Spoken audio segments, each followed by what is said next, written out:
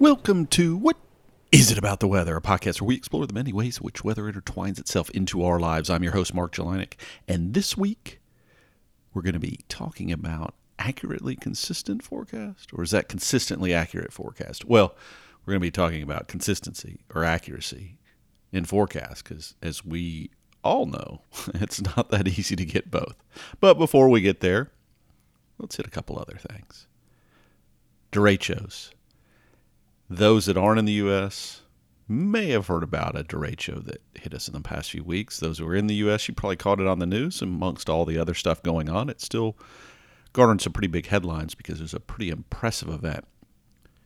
Derecho, Spanish in origin, in terms of the word.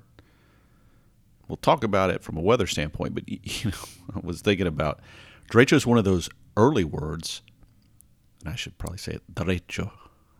Not mess it up. There you go. Good Southern boy Spanish accent. Probably sounds horrible. But it was one of the first words that I learned in what I call critical Spanish. So when I was living in Santiago, there were some basics. Where's the bathroom? Get some food. But getting around, taxis are very common in Santiago. And there were some very basic words you had to learn. A la izquierda, to the left. A la derecha, to the right, or derecho just essentially means straight. Keep going, right? And that's about the best you can do sometimes when you're trying to tell a taxi driver where to go and the street names are, he doesn't understand half of what you're saying because your accent's so bad. But those words usually were pretty universal, pretty well understood. In the case of weather, though, something completely different, although that straight component, straightforward, straight moving, is where the word and the weather event came to coexist, if you will. Now, fundamentally what's going on is think about a thunderstorm, right? And if you've ever seen one, been around them, you've probably seen what we call the collapse, which is thunderstorm, summertime, let's call them, those types of heat of the day, that hot air rising, instability, all that stuff going on, starts to rain finally, and then poof, it kind of magically disappears. Sometimes it's, rain out or it loses its structure. Maybe the dynamics of wherever it's going on don't allow for that hot air to keep rising while that cool downdraft is really in play. But a derecho is a little bit of a unique event, and what it allows for is kind of a self-feeding situation. So that cold air keeps driving down and creating what we call kind of an outflow or a gust front situation. But on the leading edge of that hot air keeps rising. The fuel keeps coming into it. So in a period of time, this thing can really get going like a locomotive, if you will. Maybe take a little bit to get started, but once it's going, it's body in motion almost sort of scenario. Keeps going, can get very fast moving, okay, in a space environment, right? So the space it's moving from point A to point B, but it could also have very strong winds, which is what happened in this case. So derecho is a descriptive weather event, if you will. It is straightforward. It's not like a tornado, right? We're not talking a cyclonic event here, even though, you may have some of those components to it, but generally speaking, it's a straight line wind, and it's moving at high speeds. Those translate into high winds as well. Can cause a lot of damage, and it did in this case. The other thing that's kind of interesting that's been going on recently is we've got a couple of potentially dueling hurricanes in the Atlantic Basin. Now, this doesn't happen all that often. Yeah, multiple hurricanes, not a big surprise. But in the Gulf of Mexico, at the same time, potentially. Now, what we've got to set up, Laura already exists. Marco's about to form. By the time you listen to this, there might be a Marco. And what we have the potential for is something that hasn't happened in quite a few years. I was reading back. I actually, saw a couple tweets about this, and it made an intriguing thing to kind of pop in. Christina Edwards, you've heard me mention her name before, is a meteorologist down in Huntsville, Alabama, WHNT, I believe. and somebody I know from my time at Georgia Tech. And she had done a write-up on their webpage about the last time two tropical cyclones existed in the Gulf of Mexico at the same time, and I think it was 1959 was the answer. So it's been a long time to have two of them in there. And she also quoted some research from somebody else, a scientist by the name of Phil Klotzbach. And he is, you may know, you hear about these seasonal forecasts. He's been involved with hurricane seasonal forecasts for a long time, but he did a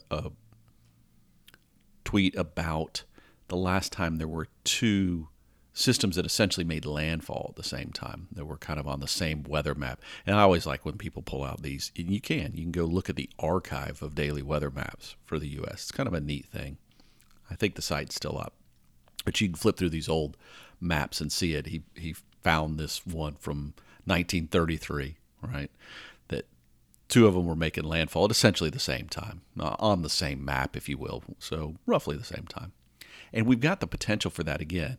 Although, as these things unfold and as they start interacting with land, we tend to see these little jumps in tropical cyclones. They may shift a little bit in one direction or another. The flow of the mid-latitude weather may change a little bit, and all those can lead to very different outcomes. Right now, they're still projected to go into the Gulf of Mexico and be fairly close to one another.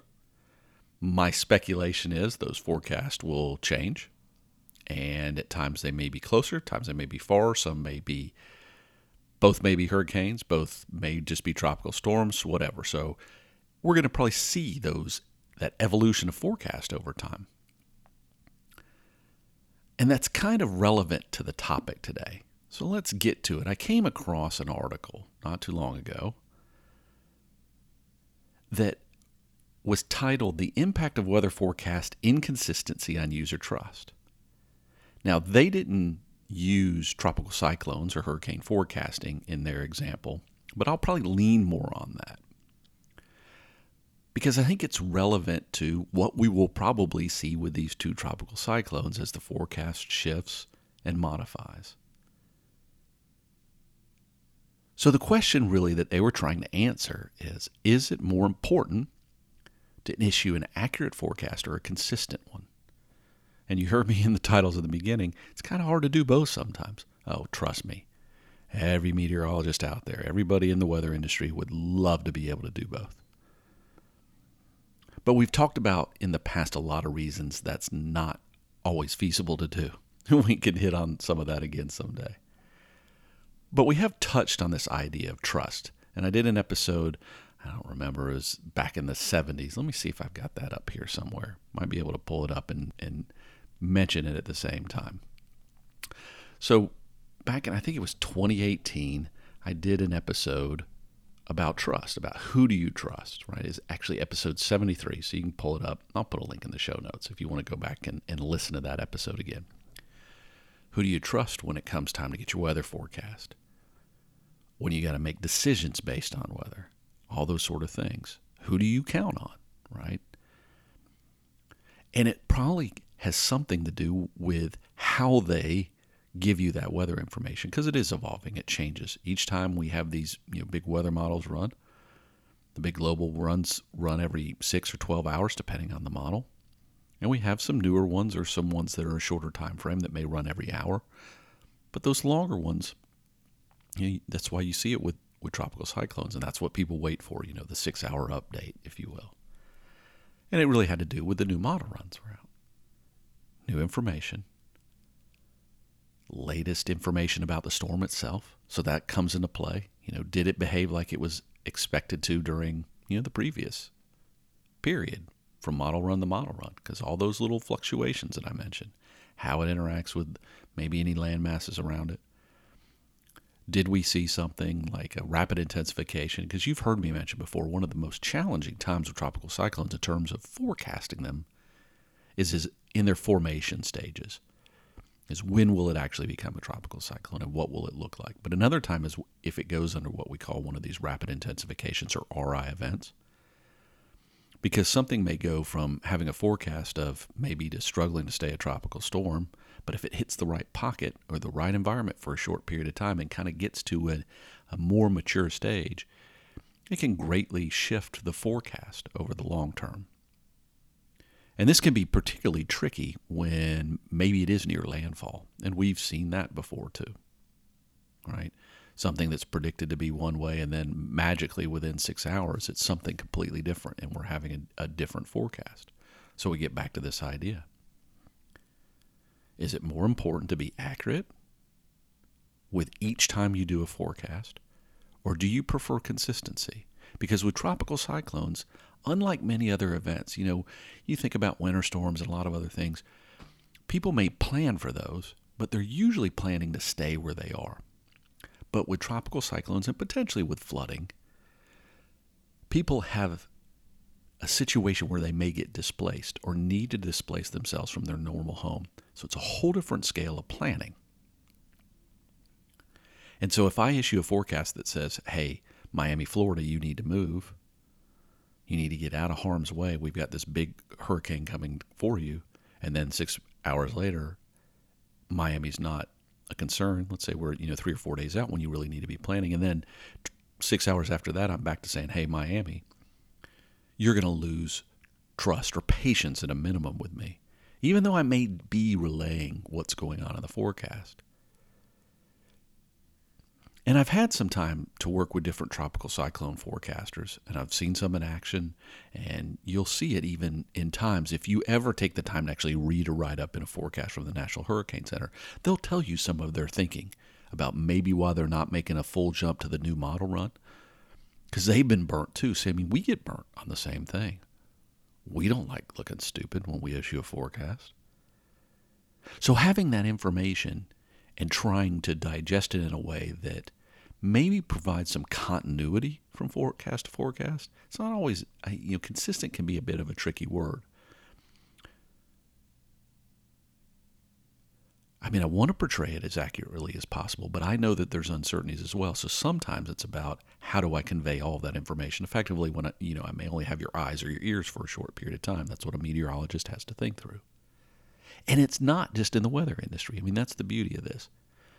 If you think about products we use, whether software or a car, how often do you go back to the same company because you know how the layout of their brand works?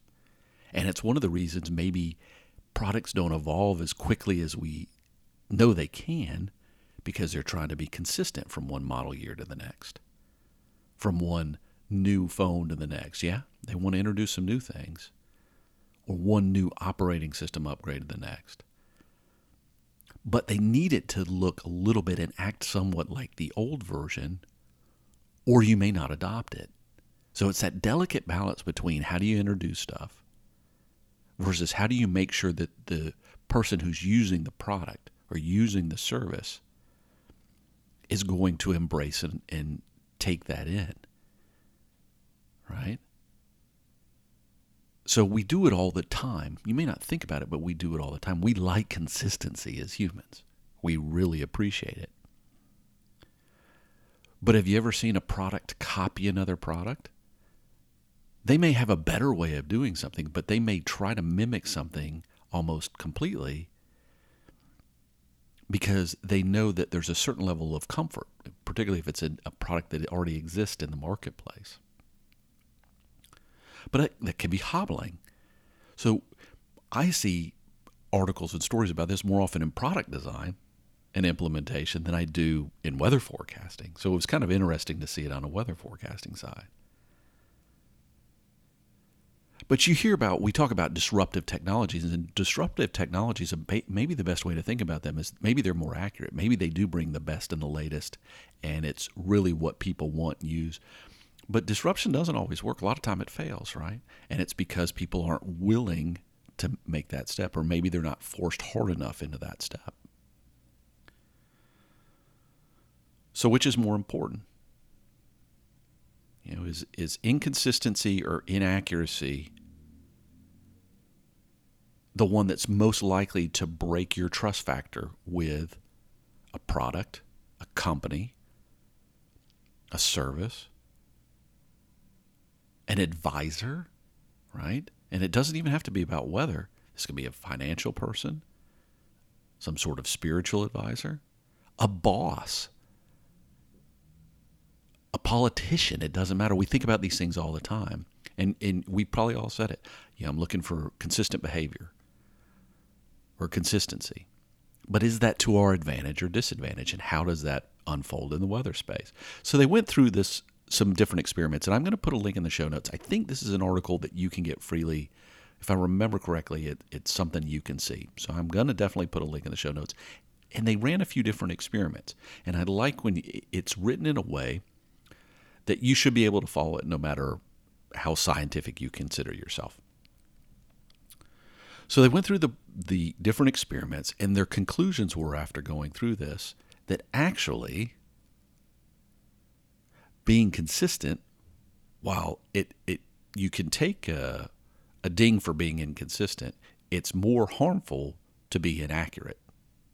Now, they laid the groundwork for saying, hey, this is what our findings are, and there's some evidence that other research has shown the same, but it's by no means conclusive. And I do think the scenario could vary. And like I said, they didn't use something that I'm used to, which is tropical cyclones, and I've seen it before. I've seen people turn because they comments are out there, although we live in that kind of day and age, where they say, hey, we've got this scenario where you went from this run to this run to this run, and all of a sudden, magically, you may have been fairly portraying what the models were showing or what the evidence at hand is telling you. But by being accurate, people lose faith in you because it seems like you're flip-flopping. You're not staying with it. And this is where, to me, it may be an interesting next step in the study to say, okay, we've got that scenario, but let's try some different situations and see how people responded. And maybe it's about how you communicate that. And you've heard me talk about uncertainty and why certain situations have less certainty in the forecast and more, we need to look at a wider spread of probabilities. And how do we do a better job at communicating that? Because maybe the best thing is to communicate accuracy. Maybe we should always strive to give you the most accurate information, particularly if you're trying to be a decision maker or make planning steps that are non-trivial, if you will. This is not about whether you go for a walk. This is about whether you pick up your family and move away from home for a period of time and secure your property or whatever it is. Non-trivial things. And life-saving scenarios versus someone who says, yeah, the trends are in this direction, but let's wait and see. What's the right balance? And they hinted on the idea that, as we get closer to the event unfolding, the forecasts become better.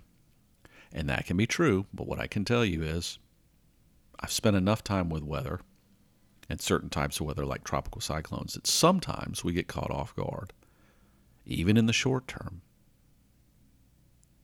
And that can be meaningful. So how do we properly convey that? Get people to act, or at least to be in a state where they might need to act without overstating a situation. So I think there's more to it than just those answers, but it's still an interesting exercise, right? How would you feel if you're in Florida, as an example, and the last forecast shows, Miami, like I said, and let's say the next one really doesn't. Let's say the next one has it going into the Gulf of Mexico, and then the one after that has it going back, on the Atlantic side along Miami. And your weather person flip-flop within 24 hours from a direct hit to you to not a concern for you to back to a direct hit. Because for whatever reason, the forecast models made that shift. Versus someone who said,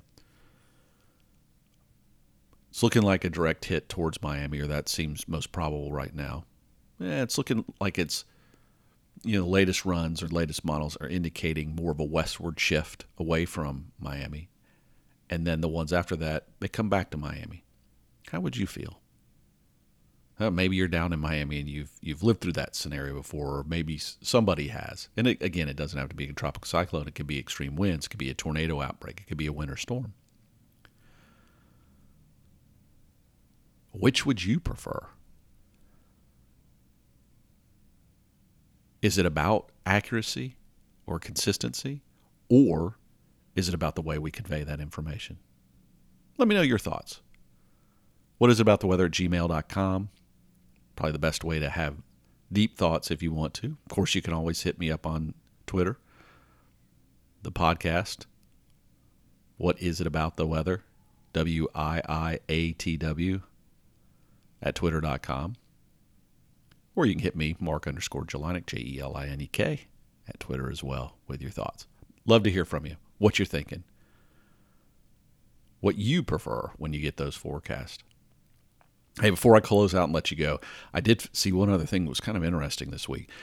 Many of you may know there's some wildfires going on in California right now, pretty significant ones. And to everyone's knowledge who's looked into it, there was a fire tornado warning for the first time ever. I'm going to put a link in the show notes. You can see how impressive this event was. And fires that look kind of like dust devils that have the swirling impact have existed before, but this was pretty impressive.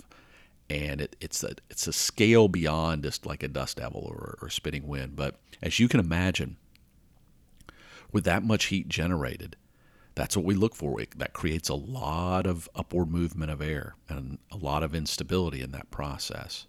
So it's a pretty kind of glowing thing. And it reminds me sometimes of when we see volcanic eruptions and lightning around volcanic eruptions and just the amazing visualization that creates. Very dangerous as well, of course. But it just is one of those awe moments of reminding of what happens in nature and the things that we witness. All right. Let you guys get back to your weather. Let you guys get back to thinking about how we develop trust, not just in weather, but in everything. Do we like consistency? Or do we want the latest, greatest disruption, accuracy to the point of foregoing consistency? You ever really thought about it? Because I think it does depend on the individual. But I think maybe it's situational. Maybe it depends on what's at stake, right? I don't know. Look forward to hearing from you. But until next time, don't ever forget, there's much more to weather than the weather itself.